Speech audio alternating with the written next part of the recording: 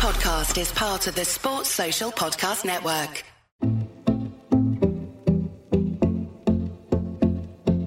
Alpine, freestyle, Nordic, snowboard, speed, telemark and para. All disciplines under the heading of Snowsport. Working with elite athletes and developing pathways for talent, GB Snowsport is an ambitious national governing body with a stated aim of becoming a top 5 snowsport nation by 2030. This is Great British Bosses from Anything But Footy. This is the series where we meet the men and the women responsible for delivering those medal moments. And the last Winter Games delivered more ski and snowboard medals for British athletes than ever before. But what now for an organisation in a nation that gets just the occasional flurry of the white stuff? I'm Michael. I'm John, and we've come to New Cavendish Street in the centre of London for the home of GB Snowsport to meet the person tasked with making it happen, following her successful military career and working on Prince Harry's Invictus Games. Yes, I'm Victoria Gosling. I'm the Chief Executive of GB Snowsport.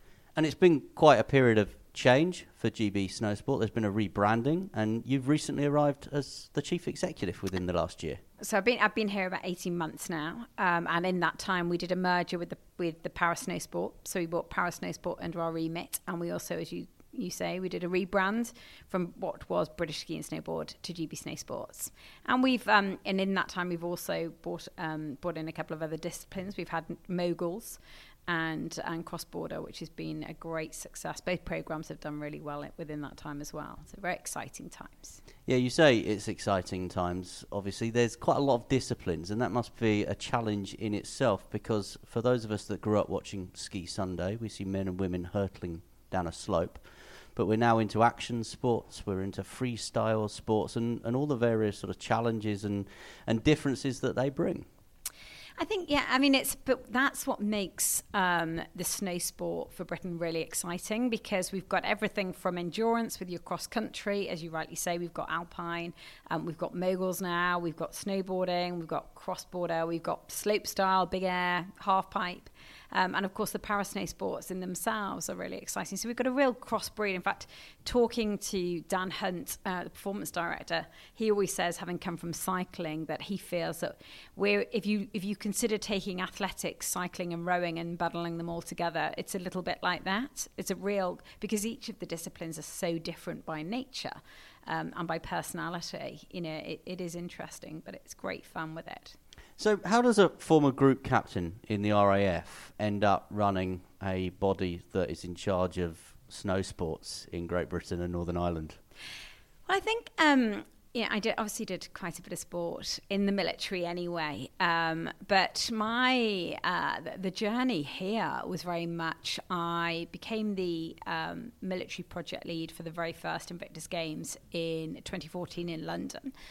And then I was fortunate to go on to become the chief executive for the Invictus Games in Orlando. And it was at that time I was seconded by the military for the first games, but actually the second games were my opportunity to depart the military and take on a different career.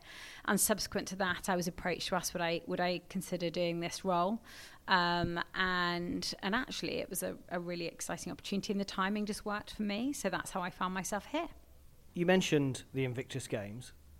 That was a change of game, if you like, for not just power sport, but also for the military as well. How proud are you that you played a crucial part in that? Well, I mean, for me, sort of my involvement, I'd helped to set up something called Combined Services Adaptive Sports. And the reason that we'd done that within the military is because we'd taken significant casualties. I mean, we ended up with a decade of significant casualties, sadly, from both Iraq and Afghanistan. And you saw that firsthand because you were out there. Yeah, so I did, and I was in a great position actually to help set up what became the Combined Services Adaptive Sport. So with that, I set up an adaptive water sports setup, and then adaptive tennis as well, wheelchair tennis, and took the guys from Headley Court to go and give it a go effectively.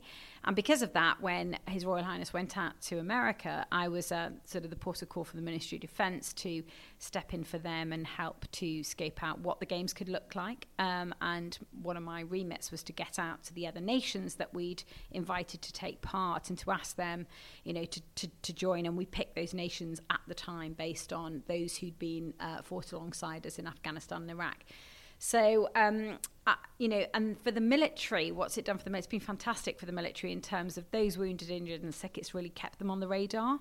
But it's also, I think, for this country, been really beneficial in terms of demonstrating the power of a sport, not only in recovery, but also highlighting, how inspirational para sport in general is. And of course, coming into snow sports, for me, I had a real interest in, one of the first things, I think I came in the April, and by the July we'd merged with para snow sports, because for me, I had a passion there as well.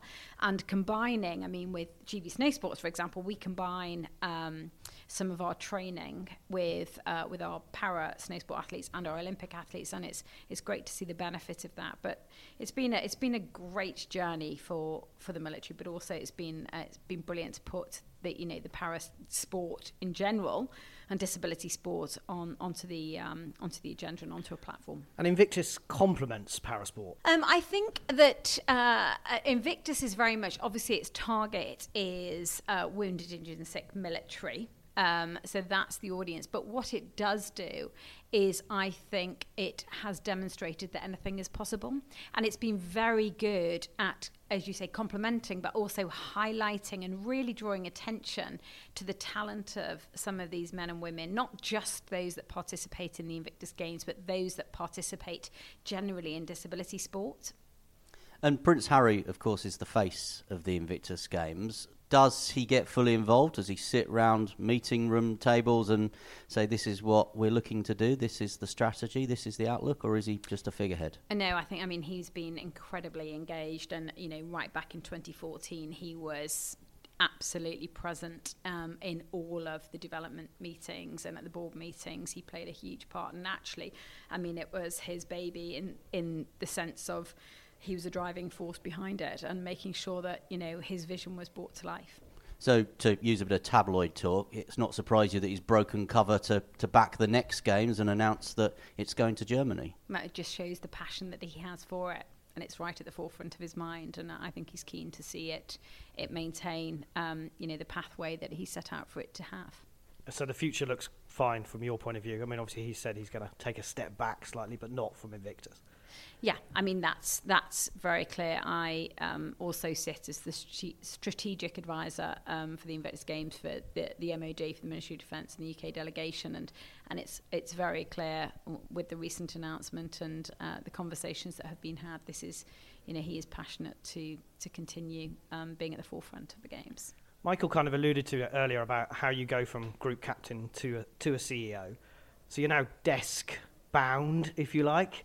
Are you a snow sport fan? Do you do snow sport? Does it matter if you don't? Yeah, I am a huge snow sport fan, and I wouldn't say that I'm desk bound per se. And actually, when you think about the military, a lot of the roles that I had were in commanding officer positions, so dealing with people, and this is literally dealing with people, but dealing with people in elite sport. And in terms of, does it matter? Well, I think it helps. I don't think it's essential, but I think it absolutely helps if you have a passion for the sport. And I always say to people, if you want to do well, then put your paycheck where your passion is, and actually going to work becomes really good fun. I ski. I don't snowboard. I'm going to confess that straight away. But I still, whether you're cross-country, moguls, skiing, snowboarding, para snow sport, all of them, I enjoy all of the different disciplines because they each bring something different. But it doesn't mean that I can do them all. I can ski, but I'm average. And in terms of your leadership role, do you think people sometimes underestimate those transferable skills from being on a front line or being in a command centre to running an organisation like this one? Yeah, I mean, for me, I always say that actually it's all about inspiring people to follow you and to be aligned to a clear vision and mission, rather than requiring them to follow you. And, you know, that's a key skill to have within the military, because clearly there are lives on the line and you need people to be inspired to follow you. You can use rank clearly to, you know, if you require them to follow you too, it's probably easier to ask people to do things. But I would suggest that, you know, the ability to take people with you on a journey is key, and very much so in the military, but also, you know, outside in any organisation, you want to see that in your leaders. And you talk about a journey. You have got a journey over the next 10 years as an organisation. If your performance director, Dan Hunt, is to be believed, and you referenced him right at the start of this interview, a top 5 Snowsport nation by 2030, is that possible for a country like Great Britain and Northern Ireland? I believe it is. I mean, you have to be ambitious, right? You know, so I think, you know, we are being ambitious, but when you look at what does that realistically mean? That means that we have to be pulling our weight across the different disciplines. We can't just focus and put all our eggs in one basket and say, well, let's just purely focus on Alpine. What we need to do in order to achieve that vision, and Dan has done the maths, and it is pretty convincing, and it's effectively performing across all the different disciplines that we're doing now, and ensuring that we have the strength and depth to get us there. I mean, you will have already seen that by creating, you know, I call it the 6 pillars of success. We've transferred some world-class athletes across, and our own athletes that have been homegrown from scratch are performing incredibly well. We have had the best results in British history within the past 18 months. So I think we're definitely on the right trajectory. And you've got someone like Charlotte Banks, and you mentioned it there, switching nationality, although obviously, you know, she would suggest she's coming home. You've done the same with coaching and around the performance as well. And that's something that, you know, is part of the strategy, something you set out to do, bring people in, bring the best people in? Yeah, I mean, so the way that we've done it is across 6 pillars. So people for athletes first in everything that we do, culturally, making sure that we get the culture right, so it's inclusive, it's diverse, and it's attracting the right people, and ensuring that those that we have are happy. But performance-wise, it's been really important that we have set ourselves up with world-class in every sense. So whether that's world-class coaches, we say straight away, we brought them in from Norway, we brought them in from Switzerland, from France, and that's been really good in A, attracting talent, but B, ensuring that the talent that we do have, we're giving the right training to get them where they need to go. And of course, an innovation. I mean, we know what it takes to win. We've seen it in cycling, we've seen it in rowing. We get marginal gains really well, so we've teed ourselves up with an incredible innovation team as well, and I think that's part of the journey. So yes, attracting athletes, British athletes back, great, but also ensuring that we are giving the best that we can give to the talent that we already have. And how important was it that Dan Hunt came in and helped lead that, from the experience he had at British Cycling, which in some people's eyes from 2008 onwards just suddenly burst onto the scene and have dominated since?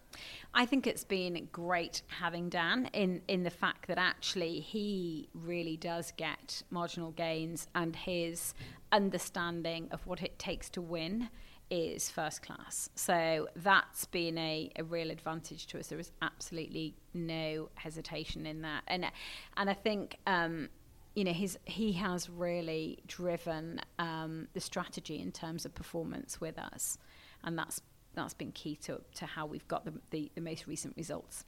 And is there any issue, and Michael alluded to it earlier, about Charlotte Banks coming in, switching nationality, bringing in Gus Kenworthy, who's won medals for another nation? Is there any issue with seeing to buy success? We certainly didn't buy success. I mean, I think what's happened is we set the platform up perfectly so that we could demonstrate that we know what it takes to win in Britain. And actually what was fascinating was both of those athletes, and I think they'd be the first to say, approached us and said, look, we want to do this for Britain. You've got Charlotte, whose both parents were from Britain, then, of course, you've got Gus, whose mum was from Britain. And I think they've just seen a combination of the pillars I talked about. They've seen the combination of the culture that we're creating.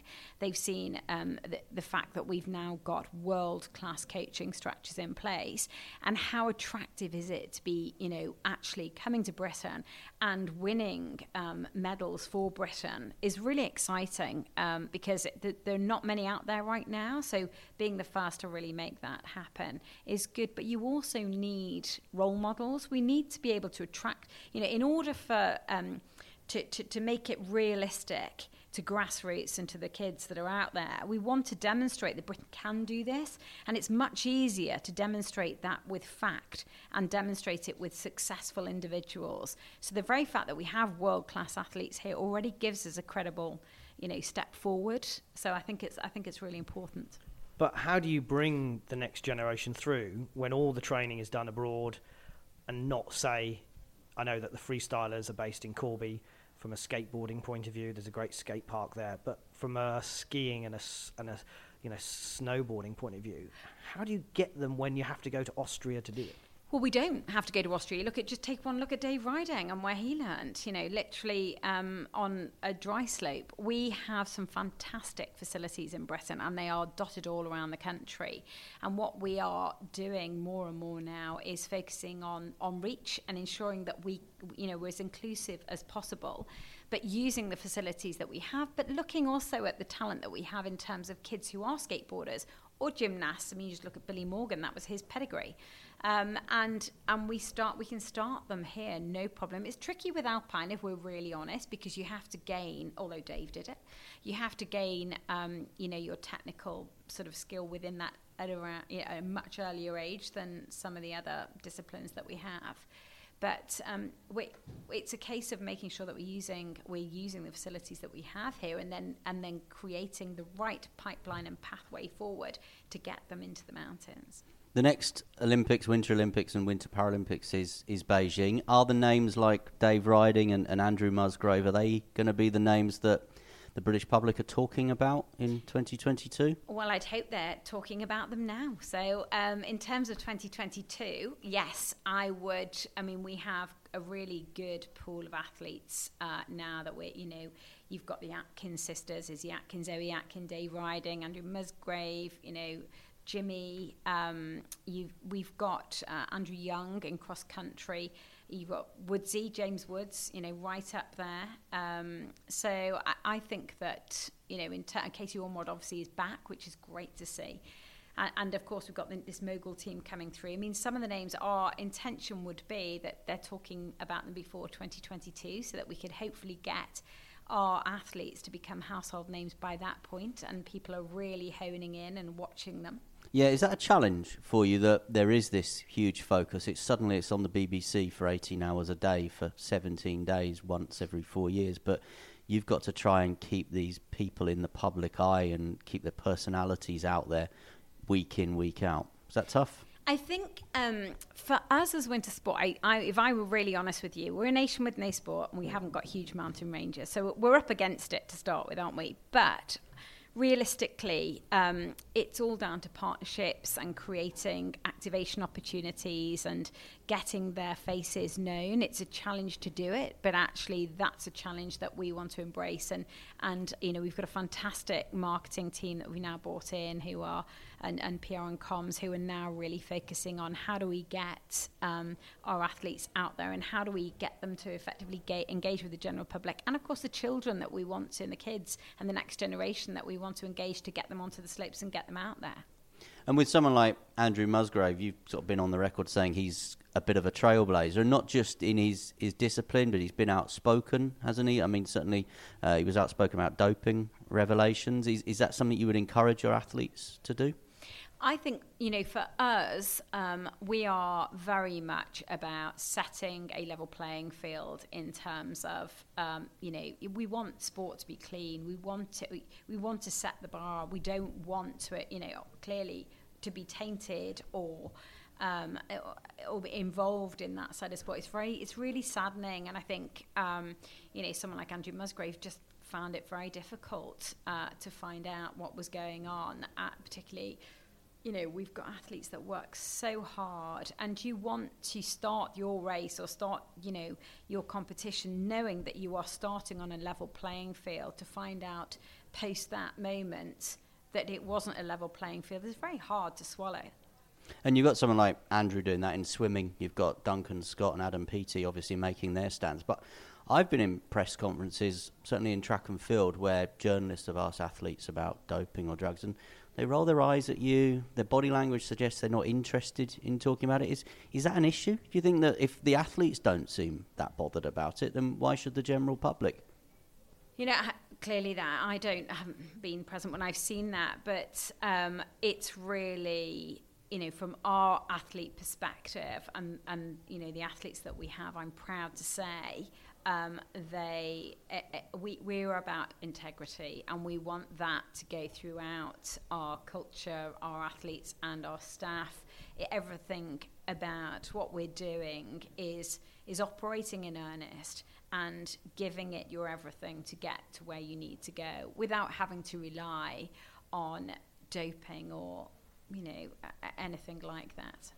You're listening to Great British Bosses from Anything But Footy. We're talking to Vicky Gosling, OBE. And just on that drugs thing, from a personal point of view, you come from the military, as we've already talked about. That must be so frustrating. Has some of your training from the military kind of gone, well, why is the integrity not there? It is. And actually, it's probably one of, you come out of something like the military that's, is fairly institutionalized, that's no secret, but trust, people will go to hell and back for you in the military, and trust is utterly, essential. You have to trust people. Integrity is key. So to be exposed to an environment that may not be as trustworthy that's difficult, right? So, yeah. You're absolutely right. So that's been eye-opening. What about you coming in as a CEO, as a female CEO? How have you been welcomed into British sport? I've been really lucky. I guess that I have been throughout my career, whether it's been a Commodore of a water sports centre or, RAF tennis or triathlon, you name it. I've kind of been in sport all my life. So, and I've been in a very male-dominated environment. So I guess I haven't found the transition too difficult in terms of gender per se. And in terms of being accepted in, you think about some of the people that I have had the opportunity to work with, people like Catherine Granger, for example, who are, he's the chair of UK Sport. I'm really lucky that I'm blessed with some pretty inspirational women leaders around. So I haven't found that side challenging. And you'd recommend it as maybe a career for women who are looking to maybe expand their horizons? Maybe they've got HR experience and leadership experience in other industries? Yeah, absolutely. I think what's great in this circumstance has been being able to bring a rather rounded portfolio to the role. So because you learn a lot about people, and at the end of the day, everything's about people. So understanding how people tick and understanding, what it takes to motivate individuals, whether your background, as you say, is HR or industry or whatever it is. I think if you have a passion, and it comes back to my point about, put your paycheck where your passion is. If you have a passion for sport, then it makes it far easier to really come in and engender the right culture and the right atmosphere. We mentioned it earlier with some of the coaches and some of the athletes that want to come and be part of British sport, be part of the programme. Have British sport got it right at the minute in terms of the government agency UK Sport? Gives you some money, you have your athletes, then at games time you hand them over to Team GB and Para GB, who you share a building with. Is the model right in this country? I think in terms of the model, any model, I always say, can be improved. I don't think you can ever get anything perfect in terms of the, whether, we have a fantastic relationship with the BOA, I have to say. It works really, really well. And we're fortunate in the sense that we can activate any sponsorship or commercial opportunity in that huge build-up prior to the Olympics. So We haven't struggled too much with that side of it. But and the UK Sport, I will say, have been very supportive. I mean, clearly, everybody will probably say this, but from a funding perspective, we could always do with more. Couldn't we all? It doesn't matter where you work, right? Resource is really important, and there's always a finite amount of it. So it's how you prioritize it and what you do with it. But if money was not an option, I'm pretty sure that we would be able to implement a lot more things a lot quicker. In another episode of Great British Bosses, we spoke to Tim Hollingsworth from Sport England, and he was saying that from his point of view as an NGB, you want to be talking about your strategy first and foremost. You don't want to bring resource to the table first and foremost. You want one in an ideal world to dictate the other. Is that the same here then? I think that's what we've done, to be fair. I don't think because we've been limited with resource, I think what you'll find we've done is we've been quite ambitious by putting these additional programs onto, our horizon, and of course merging with Paris Snowsport. And we've driven, here's our vision. We've set the vision. We've been ambitious, and we've set out how we're going to get there, and then effectively by being successful, that then creates additional opportunity to attract funding. So we've kind of set out there first, set our stall out, and really gone for it, and been very fortunate that we've gained the results, which is then in itself reaping the benefit in terms of resource and being able to go back and ask for more funding, which is something that we've done. And you mentioned earlier, obviously, some of the learnings you've been able to have through your performance director with people like British Cycling, organisations rather like British Cycling. Is it important that you all work together, Olympic and Paralympic sports, summer and winter, and you're not existing in silos?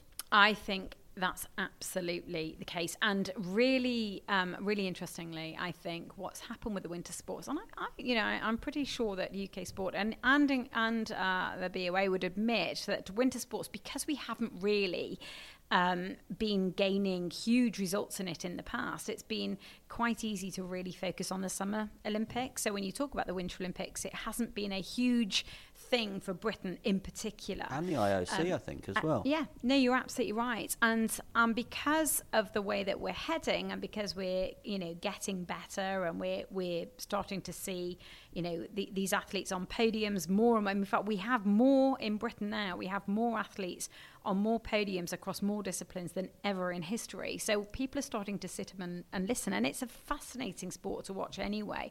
So, but learning, taking the learnings from cycling and rowing and all the other disciplines, gymnastics is really important, and vice versa. And particularly, as you say, across the Paralympic and Olympic space, we've learned so much by merging and bringing the two together. And the IOC, I mentioned them there because they had that kind of subtle rebranding, because when we grew up, it was the Winter Olympic Games, and now it's the Olympic Winter Games and the Olympic Summer Games. So how important is just a little subtle rebrand like that in terms of building profile? I think it's really important. I mean, we did a rebrand from British Ski and Snowboard, and the difference it has made to going to GB Snowsports and actually changing the logo, changing the way we look and feel, and getting people to understand what we do per se has made a huge difference. So I do think it matters. And you're in a building, as Michael said, along with Team GB and Para GB. It's obviously Olympic year for the Summer Games. Is it giving you a kind of indication of what 2 years' time may be with Beijing? Yeah, it's really exciting, actually. Yes, it does. And we've had the fortunate position of going out to Beijing and having a look, and the way that they are working on how it's going to be set up is fantastic.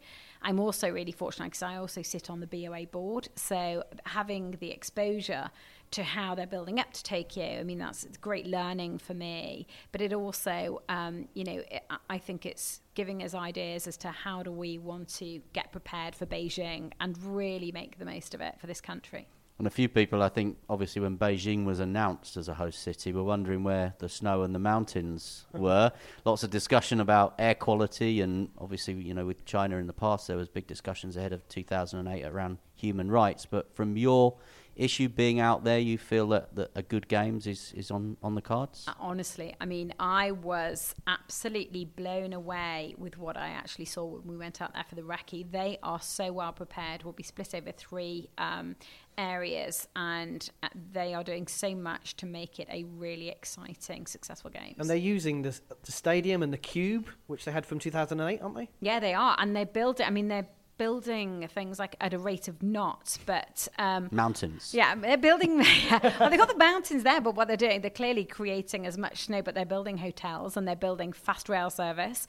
And I have to say, the people were fantastic that we met, and they talked us through. They'd almost built like a mini Lego setup of where the resorts are going to be, and just talking us through it and showing us where they're going to be. And of course, we've got a young ski jumper now that's just out in Yog, Manny Cooper. So we're really excited about where we're going to be for these games as well, and the different disciplines that we're going to actually come to the party with credibility. They're not typed up yet. They're not in black and white. But do you have some kind of pencil targets for Beijing at this stage?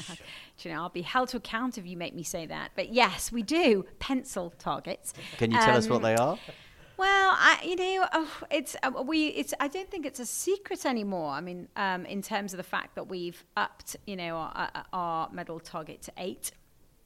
We had it down at 1, but we've upped it to 8, and that's a huge difference. That is a huge difference, isn't it? So that's exciting in itself. And names in the frame. Well, we've got a number that we've already discussed that we're hopeful with. We don't want to put pressure on the individuals themselves, clearly, but we are. We're really hopeful. We have some super talent.